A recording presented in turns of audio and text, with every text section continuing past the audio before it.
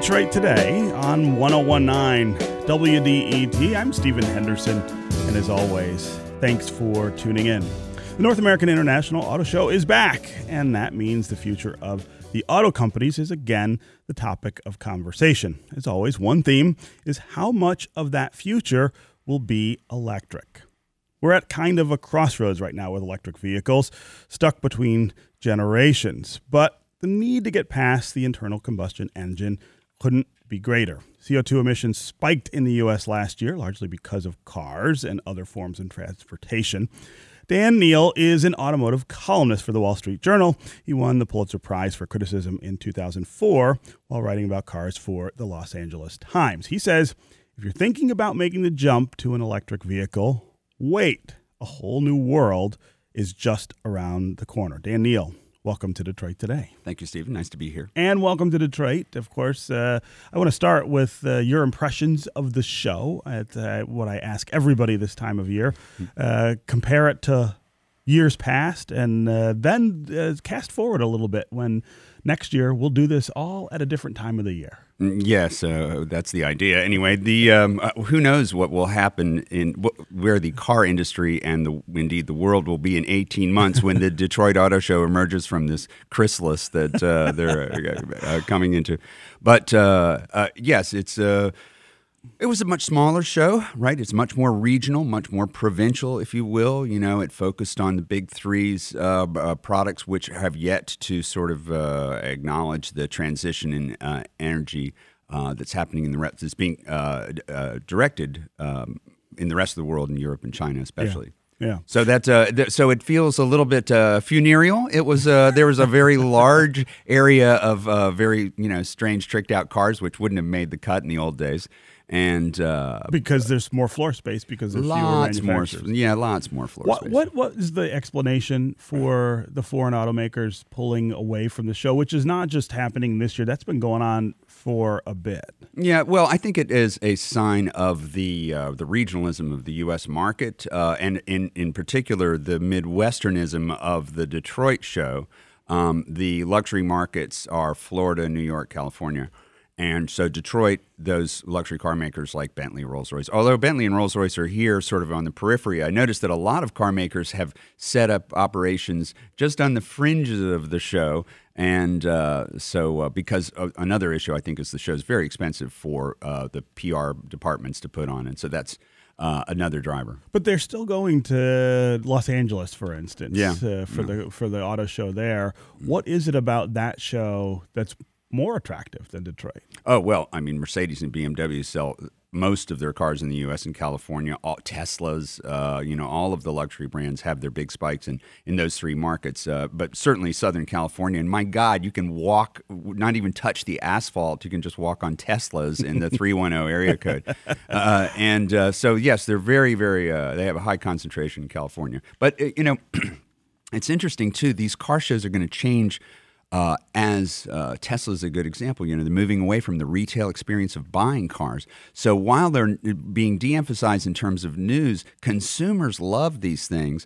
And so for that reason, car shows, even the Detroit show, I shouldn't say even, but the Detroit show included, will probably not go away because there will always be this, it's an emerging and opening space for consumers to touch and feel without having to go to a car dealership. Yeah. And the technology, the influence of technology on cars is something now we show off pretty profoundly at these shows, right? Oh yes. In fact, the hardest thing about a new car and the source of many of the original complaints of owners is the how confusing the center part of the center stack, they call it, and they have all kinds of user interface issues. And if they can get consumers comfortable with that technology, they love the car. And so car shows are a way to sort of get their feet wet in that without doing the full download. Yeah. All right, let's talk about electric cars. As I said in the open, we're kind of between generations here, where generation 1 is being phased out, and we're not quite, I feel like, to the full generation 2 in some ways. And so when GM announced that it was not going to make the Volt anymore, I heard a lot of people say, well, that's the death of those electric cars. That's, that was a fad. It's going away. But of course, GM has the Bolt, which is the successor to the Volt. And you've got Tesla selling, an all-electric line and selling pretty well in markets other than Detroit. Give us a thumbnail sketch of where we are with this idea of moving away from internal combustion toward electric. Okay.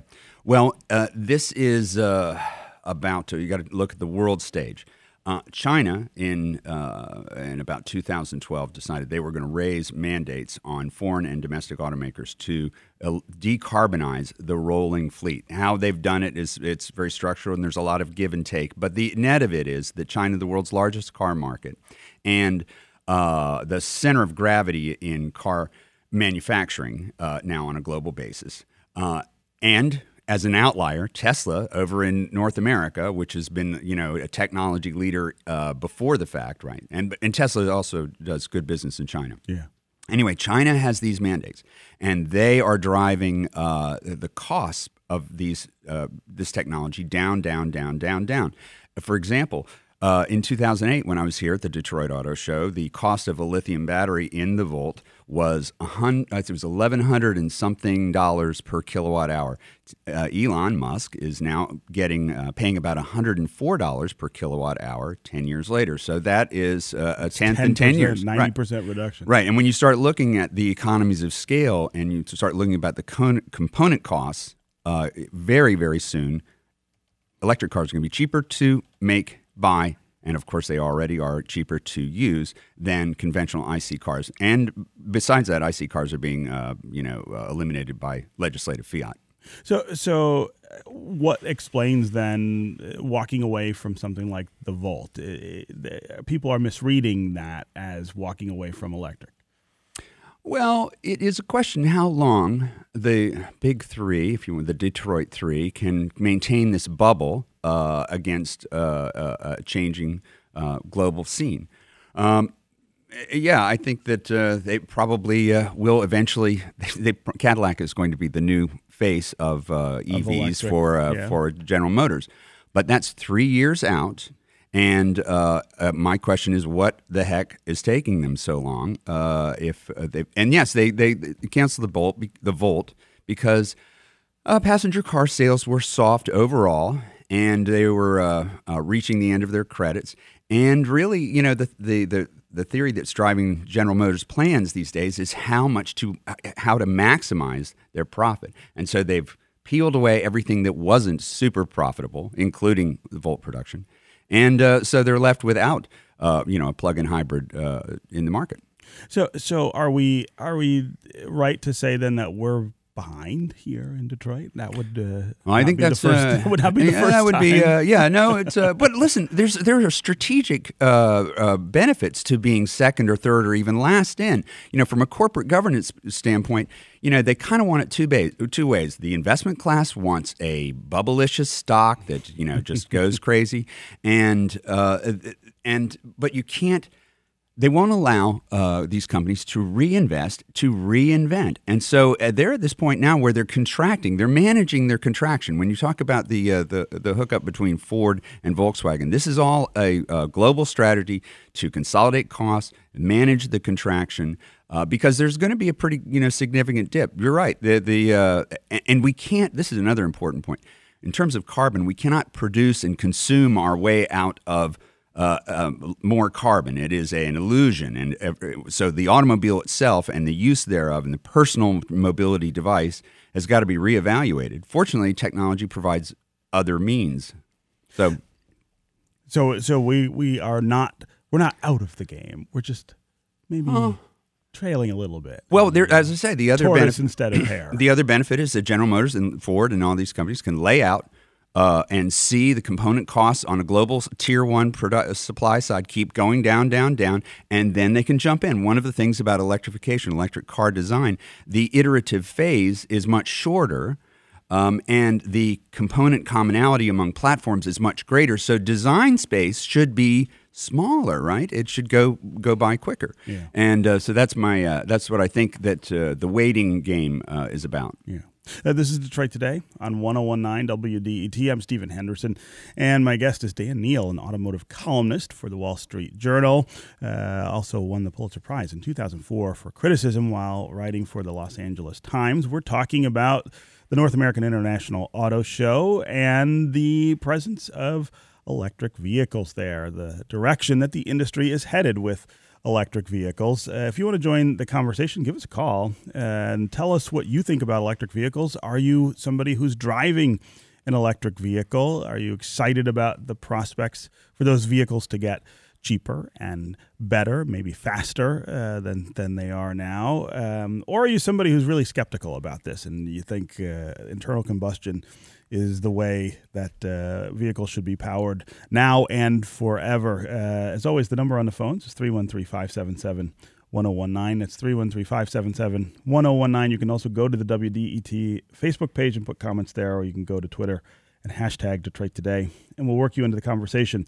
Courtney on Twitter says, in the last 13 years, I've had an '06 Ford Escape HEV, 10 years, 151,000 miles, leased a 2015 C-Max Energy, and now own a 2016 C-Max Energy. Excited for the cargo potential of the Ford Explorer HEV. That is somebody who's a really early adopter. I'll say, good for you. Doing really God's work out there. That's right.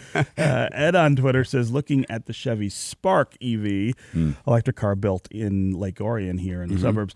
But remember, there is a carbon footprint to make that new car you are buying. That's a good reminder that of what you just said, that this is not an entirely green or clean solution to our problems. It's just a reduction. Right. And this brings up an important policy notion, and that is the danger of zero.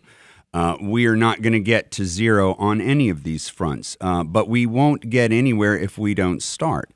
And I think that there's a lot of paralysis or let's say inertia. Certainly inertia because there are self-interested parties who want to maintain the status quo in terms of the design and construction of the automobile, but also a certain inertia with regard to adoption because people are waiting. Yeah. Again, 313-577-1019 is the number on the phones. We already got a lot of folks who want to talk about electric cars. Michael in Detroit, you're up first. Welcome to Detroit Today. Yeah, I just wanted to comment, earlier you mentioned that Tesla does well, but not in the Detroit area. I think the real reason that is, and I actually had to go pick up my Tesla from Ohio, is because the legislature takes too much money from the dealership association, so they were told, hey, don't allow Tesla to sell direct. Yeah. So they banned Tesla from selling directly to consumers. They have a Somerset Mall shop, but they can't sell out of it. Mm-hmm. And I had to go all the way to Ohio just to pick up my car. So, Michael, you're driving a Tesla? Right now. And what do you think of it? It is the best car I've ever driven in my life. And I don't think I will ever go back to a car that takes gasoline. Wow. It's like getting LASIK surgery. I stopped in my glasses. You can now see clearly. And I didn't even notice it. I stopped having to make appointments to get my oil changed or tires rotated or any of that, and I don't even notice that. Wow. This is a beautiful story. Mike, I know. That is like a Tesla commercial. Yeah. And he's, may I just say that he's absolutely right, and that franchise laws in the 50 states prevent Tesla from selling direct to the public. Franchise car dealerships are among the most protected industries in America, and because they're so vitally critical to rural America, many places, the only businesses are car dealerships. So yeah. So if you're not going to be able to buy a Tesla at a dealer anytime soon, what does that say for their market share? What does that say for the stability of their sales? I mean, of Teslas? Yeah, they're going to be fine. So they're doing all right? Yeah, they'll be just fine. They're selling as many as they can build, and they've got a factory going in next to the Gigafactory in Nevada, and they've got a factory going in China. And they are building batteries and cars as hard and fast as they can. Yeah. And this testimonial we just heard, I swear I never heard anybody say anything different. That they don't like their Tesla? Yeah, I've never heard saying, I'm going to go back to the Mustang. Mike and Troy are up next. What's on your mind? Hey, how you doing? Good. How are you? Great topic today. I appreciate it. We were just speaking yesterday about this very topic, about how some of the larger OEMs aren't showing up to the Detroit Auto Show anymore, and you made a great point about the market and the vehicles that are pertinent to the Midwest. But one point I wanted to make was about risk management and developing new technology. I work in the industry. I work directly with Tesla. I've developed parts for the Model S in 2012, 2011. They're very risk averse compared to many of the larger OEMs. So their ability to take chances, to take more risk is much different than what you would see at GM or a Ford or many of the larger OEMs. I would challenge anyone to say that the vehicles that GM will be coming out with in the future will far surpass anything that Tesla has to offer.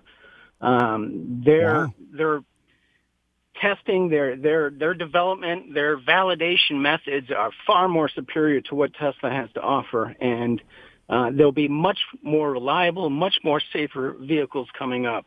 Wow. Tesla warranty numbers are some of the largest in the industry because they rush their product to market fast. I'm not knocking Tesla. They have a very good product. It's selling like crazy, as you pointed out, but they don't really have any tough competition in the market yet. Mike, I really appreciate the call on that perspective. Daniel, do you agree with what he's saying there about the difference between sort of legacy automakers and startups like Tesla? Yeah, to an extent. When he's absolutely right. And this is because Tesla is a creature of financial markets. It had to move faster than really the industry could, at flat out, it could move. And so there was always a little margin between their reach and their grasp. Now, some people saw that as being, being dishonest with investors. But over time, we've seen this cycle where, like, Model S had a high number of initial complaints. They sorted them out. Model X sort of, was over-indexed for faults because it had a lot of problems, and it's still, it's a very advanced and ambitious design. Model 3, again, I'm not sure where they stand on warranty claims of Model 3. But it is true that Tesla doesn't have any competition, but it's about to get some competition. There's one item, I should say. The Jaguar I-Pace is the first bash by a major OEM to compete in Tesla space. And this is a great example because the I-Pace is about 30 to 40% less efficient technically, that is in terms of range and efficiency, than the Tesla.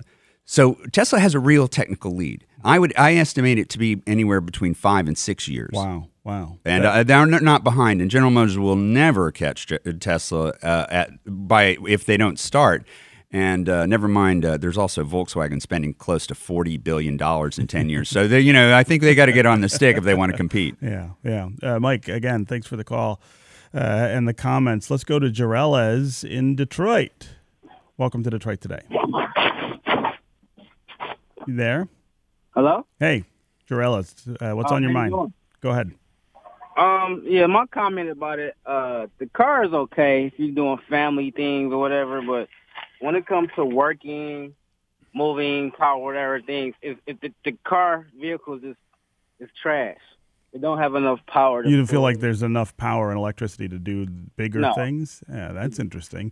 Daniel, is that true? Is that true now and maybe one of the things that the technology will overcome, or is that just not so? Can you have a moving van, for instance, that's electric?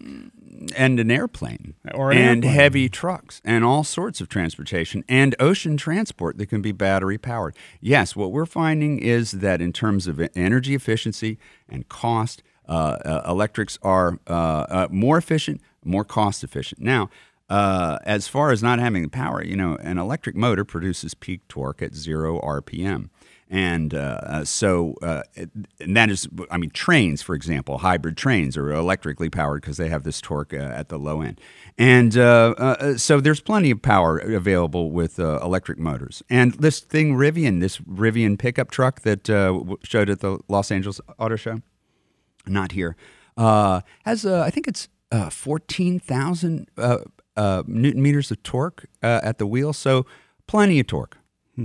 Okay, Jarellez, thanks for the call and the comments. Amy on Facebook says, We have two electric vehicles. One is the Volt. The other is the Spark, which we went out of our way to acquire since, hold on here, I've lost my little place here. Since they aren't in great quantity here in Michigan, despite being produced here, my one holdout is my truck. I haul a horse trailer, and I look forward to electric innovations with trucks and hauling and battery capability. I think it'll be beneficial if we have the state install high-level chargers to encourage more folks to realize their range is so great. Again, that's somebody talking about the power question.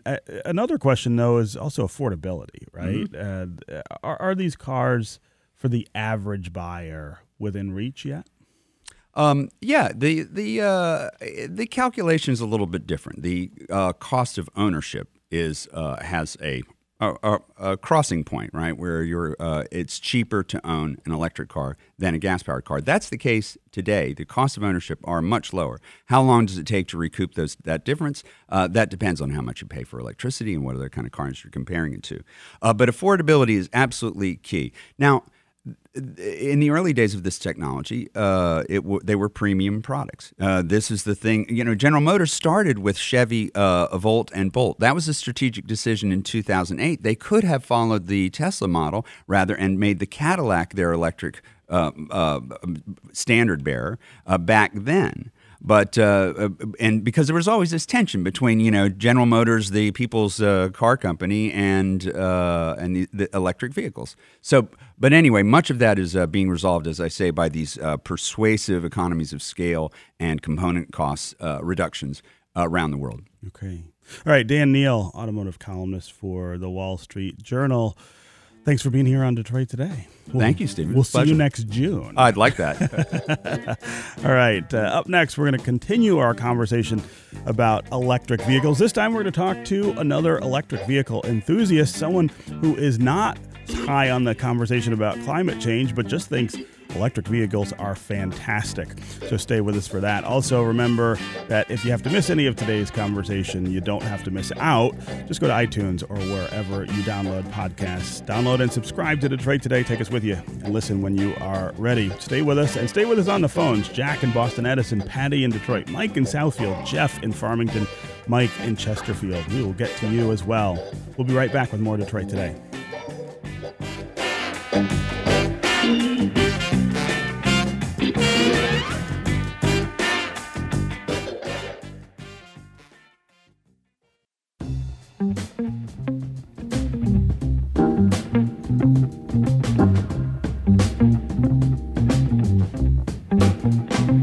This is Detroit Today on 101.9 WDET. I'm Stephen Henderson, and as always, thanks for tuning in. Henry Payne is a conservative and a climate change skeptic, but he drives a Tesla. Why? Because he says the upstart electric vehicle company simply makes the best car on the road. He says he loves his Tesla Model 3, and in fact, he says that was the car of the year in 2018. Henry Payne, auto columnist for the Detroit News. Welcome to Detroit Today. Hey, Stephen. Good to be with you. So you and I have had this conversation before. We were together on Flashpoint at WDIV, and you could not stop talking about your Tesla and how much you liked it. Talk about how you came to pick this car, and what is it about driving it that you love so much? Well, as your lead says, I'm not a green. Yes, this is something we could argue about probably for the entire show. Yeah, is climate change, right? Yeah. And we have no agreement on that, I don't think. Yeah, I'm not. That's not my that's not my religion, and I'm a motorhead. I love cars. Grew up around cars, raced cars all my life, and the Tesla for me is it's not only a brilliant car. It's the only viable auto startup in my lifetime. I mean, it's a fascinating, as a journalist, it's a fascinating story to follow. And the first Tesla I drove was back, 2013, 2014. Drove a Model S, was blown away by the car. Totally different approach to the car. It was a performance car, which is what I'm in the market for. It was not a Toyota Prius. It was not a Chevy Volt. It wasn't preaching green to me. It was a preaching performance, yeah, and a beautiful design. And I buy BMWs. I buy Porsches, Fords. I like Ford Mustangs. I like good looking performance cars. So the Tesla Model S was right up my alley, but I couldn't afford it. And it's a pricey car, right? Yeah. So when the Tesla Model 3 came into market, I was fascinated by the car, but also fascinated in following the story. Here's a startup automaker coming in with a brilliant car, but a true disruptive company, trying to do things different in every aspect of the game, from the car operating system, the dealer network, the dealer service plan, and so when the Model 3 went up for orders, and gosh, whenever that was, April 2016, I thought I want to be part of this story, and so I ordered one. Yeah. This is kind of a surprising pick for a couple of reasons. One is that you're an autocritic for a Detroit paper.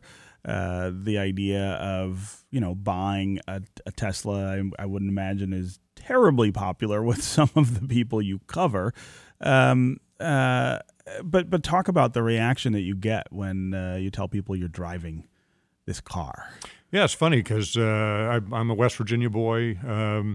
Worked in Washington, D.C. for years, and the ethic for most of my lifetime has been Buy American. That's always been the sort of the political mantra when it comes to cars. So it is kind of funny coming to Detroit. I came here, love the town, love the ethic, but there is a parochialism here that's even narrower than Buy American. Kidding. It's Buy Detroit. Buy Detroit. I mean, Tesla's an American car. It's an American car company. It's part of this brilliant digital revolution. It's being led by Silicon Valley that's transforming every industry from bookstores to automobiles. And so I don't quite get the resistance to Tesla. I mean, a lot of people from this town some of it have been is hired by Tesla. A lot of their engineering, a lot of their manufacturing talent is from this town. But I mean, I think you're absolutely right that it is that provincialism, and I caught myself there when you were talking. I call it a foreign car because I'm a Detroiter, right? Yeah. If it's not a Detroit automaker, it's not a domestic in our minds.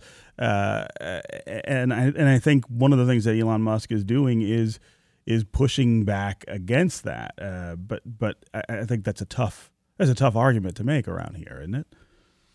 Well, I guess I just like I say, it's a great car. This is a car town, and I find a lot of people that find it a brilliant car here. Yeah, there is resistance. There is pro and con, and a lot of it seems to be resistance to Elon Musk. He's a very controversial character. He's an interesting guy, right? And I tell folks, imagine if Henry Ford had a Twitter account. I mean, right? What would that have been like? Yeah, right. Yeah, instead of creating a newspaper in Dearborn to air his views. Right. Imagine if he had a Twitter account. So I mean, these people. I mean, whether they're Steve Jobs or Henry Ford or Elon Musk, they're extraordinary individuals. They're innovators. They're innovators. Yeah. They're bigger in life people, and they're often controversial. So that kind of comes with the territory. So what do you think that the Detroit automakers can learn from a company like Tesla?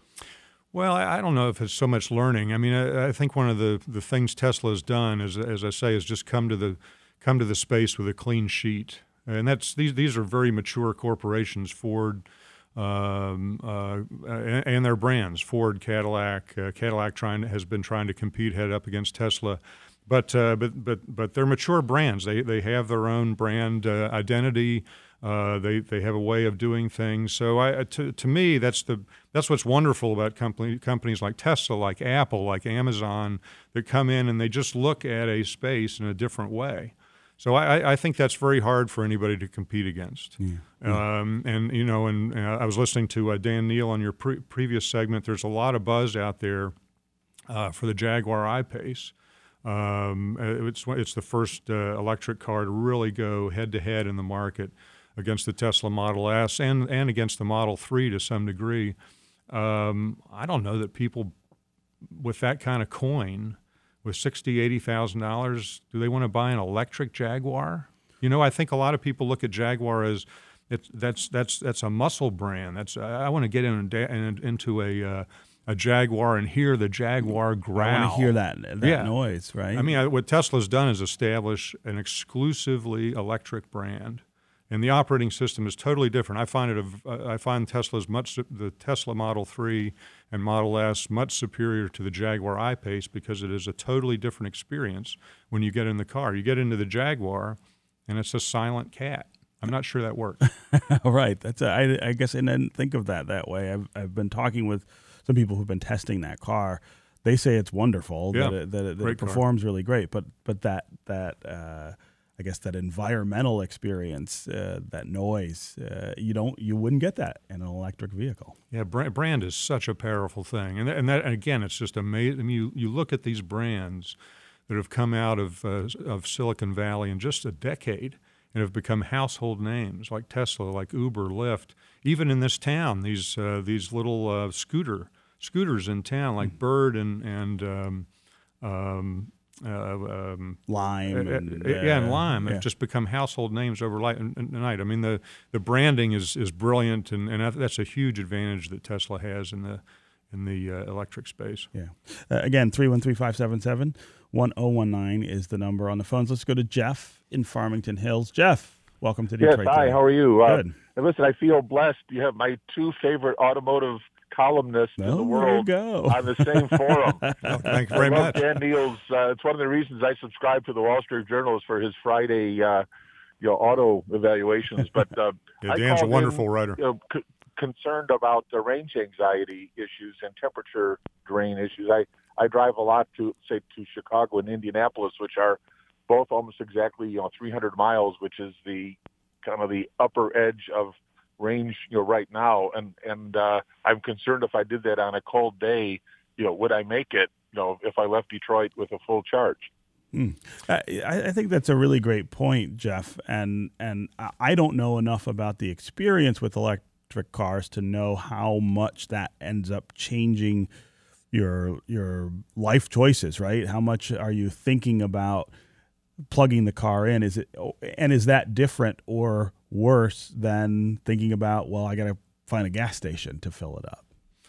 Yeah, no, it's a real challenge, and again, it's one of the things that I wanted to experience in owning the car. I was fascinated by the car, but I write a lot about electric cars and automakers trying to bring that to market, and I wanted to own one as well and just see what that experience is like. And it's a very different experience in the upper Midwest than it is in California. Most EV sales are in California, where you have perfect weather all the time. My kids used to live out there, and I'd say, "What's the weather like?" And they said, "Dad, you only have to ask once because every day it's 70 degrees and sunny."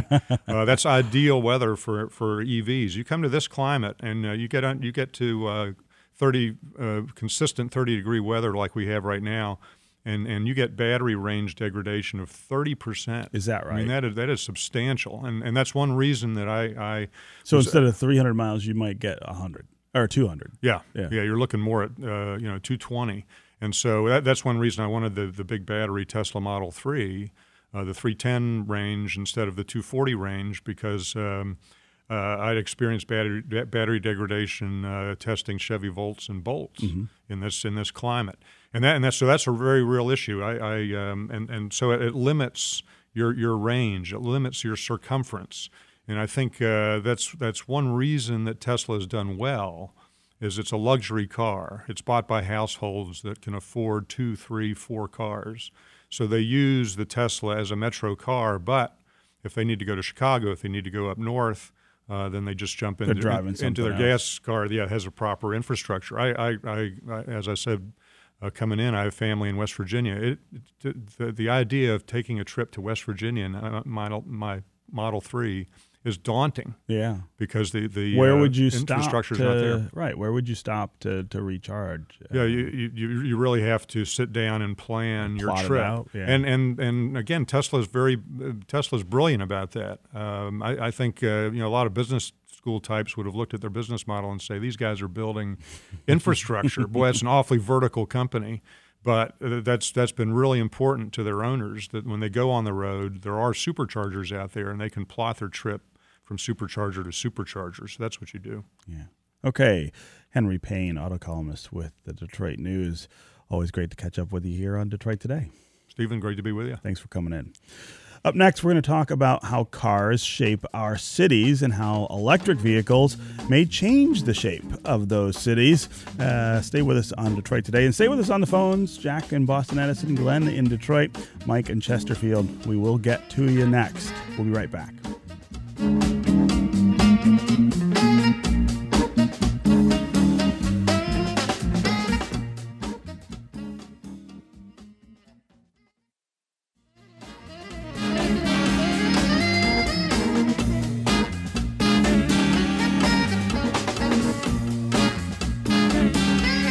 Listening to Detroit Today on 101.9 WDET. I'm Stephen Henderson, and as always, thanks for tuning in. We're talking this hour about electric vehicles and the electric vehicles that are on display at the North American International Auto Show, as well as the future of the industry, which is being shaped largely by electric vehicles and how they will change our consumption and behavior.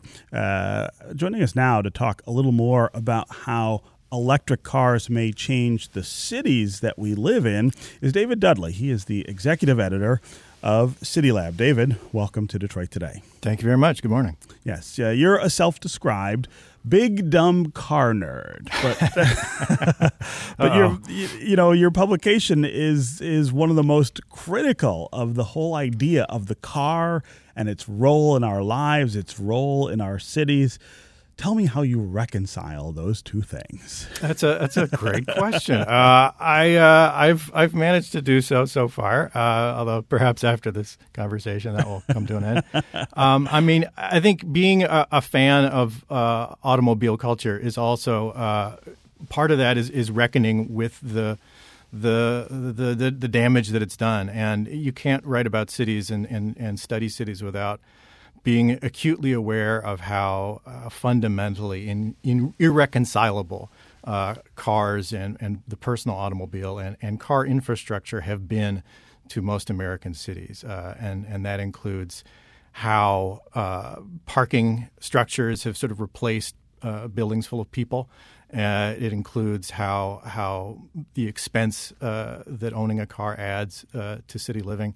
And it particularly includes the sort of the really kind of damaging public health effects, not only in terms of emissions and pollution, but in terms of living next to highways. Urban highways were kind of punched into most American cities during the 1960s and 70s. And in an effort to sort of keep cities economically alive at a time when there was a huge boost in suburban living, and basically get suburbanites to go into cities. And that was the logic of the era. And what we're seeing now is a lot of cities sort of beginning to understand just how damaging that was, not just for the people who were living in the neighborhoods that were demolished for those highways to be built, but really for the whole kind of metropolitan area. Highways sort of fundamentally create barriers within cities, and they economically cut off huge chunks of the city, and they don't really kind of work if you're making an urban area that has a mix of people of different income groups and so forth. They create huge barriers, and we're still, seeing the ill effects of that decades later. And a lot of cities, trying to remediate that by removing highways now. Yeah. No place in America, I think, is that more profoundly on display than it is here in Detroit, where we have 5 major highways that cut through the middle of the city. I am somebody who was born in a neighborhood that was divided by the last freeway that was built here in the early 1970s. So it's there's no question that it has left a mark on not just transportation, as you say, but on culture, on the way we live in cities like Detroit. But I wonder if you think the move to electric cars, along with some of the other ways that transportation is changing, are an opportunity to rethink that, or are they, I guess a better way to state that is, if it is an opportunity, are we poised to take advantage of it?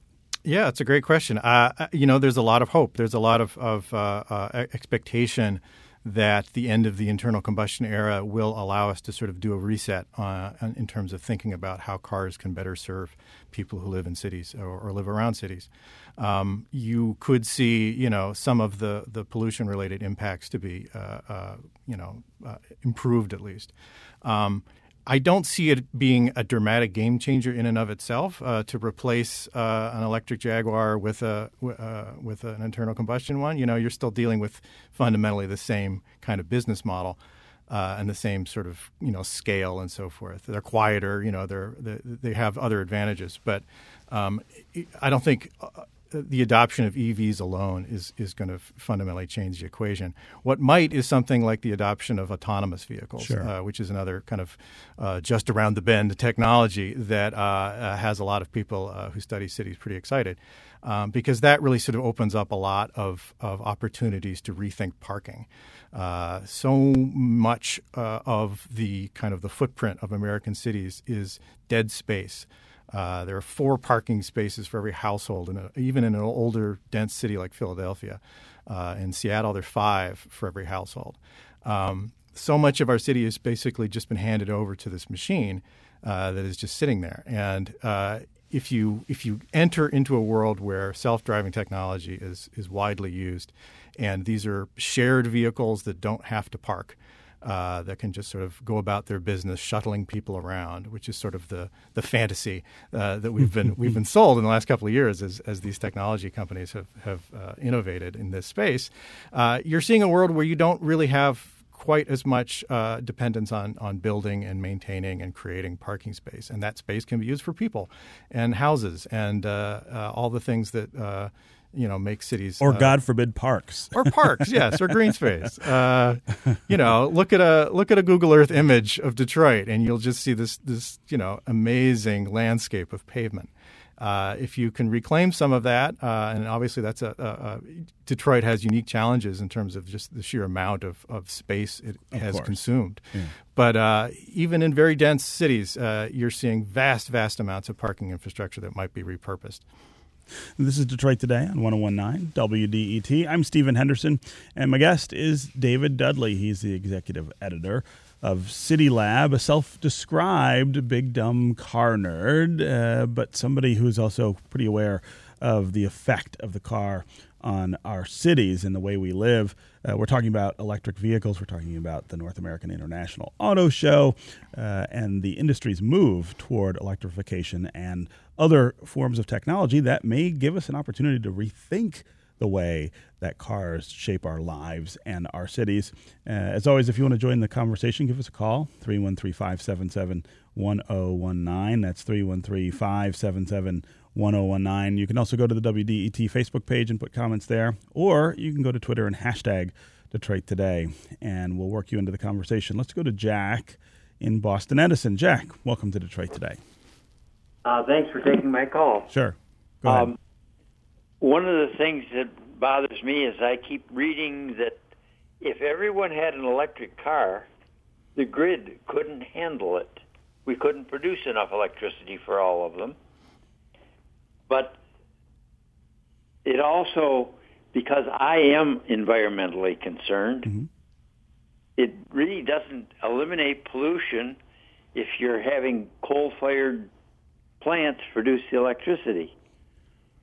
A great point, Jack, and it's something that I've heard mentioned pretty frequently in criticism of the idea of electric cars. David Dudley, when we talk about cities and cars and transportation and the effect of cars on our cities, pollution is one of the big ones, and especially here in the city of Detroit, where we're already dealing with a lot of other things that pollute the air and the water. Sure. This idea, though, that if you move to electric, are you really biting into that level of pollution, or are you just kind of shifting it around to a different space? Yeah, it's a great question. It's a complicated one because it really depends on where you are in the country and where your grid is drawing its power from. So in the upper Midwest, where you're seeing a lot of coal-fired power generation, it is true that you're plugging in your Prius in in North Dakota is not very clean. You're basically, it's still better than burning gas in it, but it doesn't pencil out as much. So if you do that in Vermont, say, where they have a huge amount of the powers generated by hydroelectricity and by renewable sources, it's incredibly clean. So this question of like how clean EVs are is very much sort of a moving target, and it really depends on how much we can clean up the grid, which means moving away from coal-fired plants as fast as possible, which is something we had been doing up until relatively recently.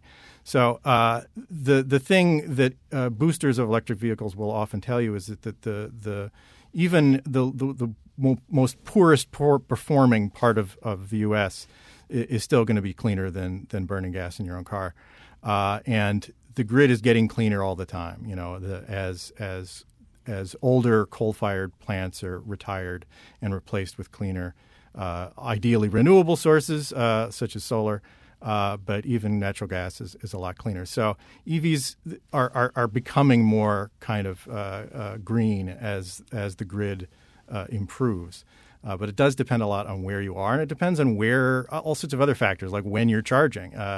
If you create a scenario where basically everyone recharges their electric vehicles at night when the demand in the grid is lower, it winds up being vastly more efficient. There is some work to be done in most places in terms of can the grid handle that number of cars. If you replaced millions of cars overnight, in most places the grid would not be able to handle it. But in a lot of places it would, and it really just depends on when you time it and how the sort of the strategy for dealing with that load is.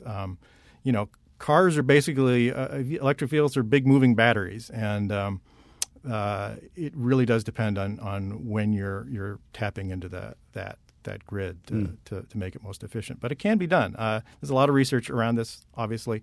Right now, EVs are this very tiny, very insignificant percentage of cars, so there's no real way to sort of test this. But in countries where you are seeing a much bigger rate of EV adoption, it does not seem to be an issue that the grid can handle it. Again, thanks very much for the call and the comments. Let's go to Brett in Ypsilanti. Brett, welcome to Detroit Today. Hi, thanks for having me. So I just wanted to add on to the pollution statement.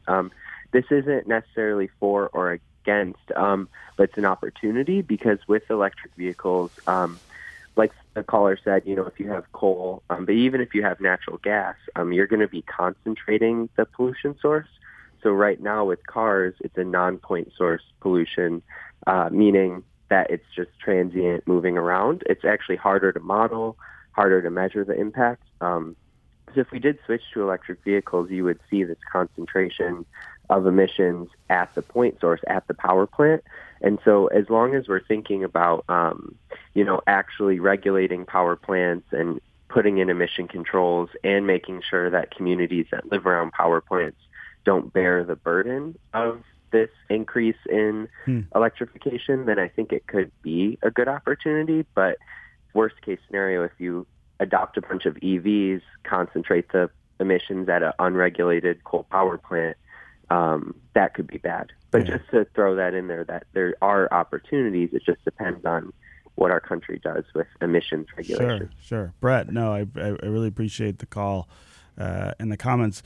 Quickly, let's get to Mike in Chesterfield. Mike, I've got about a minute and a half left, but I wanted to get you in here. Hi, I'll try and make it quick. All right, just wanted to say I still own my 2010 Fusion Hybrid. I love it. It's an amazing vehicle. I was Car of the Year back in 2010 at the auto show. And this is where I wanted to get up, was that hybrids are a great bridge towards getting people into electric vehicles. Mm-hmm. You're making a nice leap, but at the same time, you're not worried about things like your range or how it's going to function in cold weather or things like that. And yet you still get pretty good gas mileage. You're still able to have good environmental benefits as long as you minimize your driving and practice more conservative driving techniques. And they're just better vehicles overall. You get the best of both worlds. And it's a good, it is essentially a hybrid. Yeah, right. Thank you. Yeah, Mike, no, I really appreciate the call and the comments. Both of those calls, David Dudley, I think point us toward the idea that this is a challenge, but it's something we can do. It's if we sort of concentrate on it and, absolutely. and push in that direction, we can get there. It's all in the execution. Okay, David Dudley, executive editor of City Lab. Thanks very much for joining us here on Thanks Detroit for having Today. All right, that's going to do it for us today. Remember, if you have to miss any of today's show, you don't have to miss out. You can hear it, and you can hear all other past editions of Detroit Today on the Detroit Today podcast. Just go to iTunes or wherever you download podcasts. Download and subscribe to Detroit Today. You can take us with you and listen when you are ready. This is 101.9 WDET, Detroit's public radio station, a community service of Wayne State University. I will be back tomorrow. I hope you will too. I'll see you then.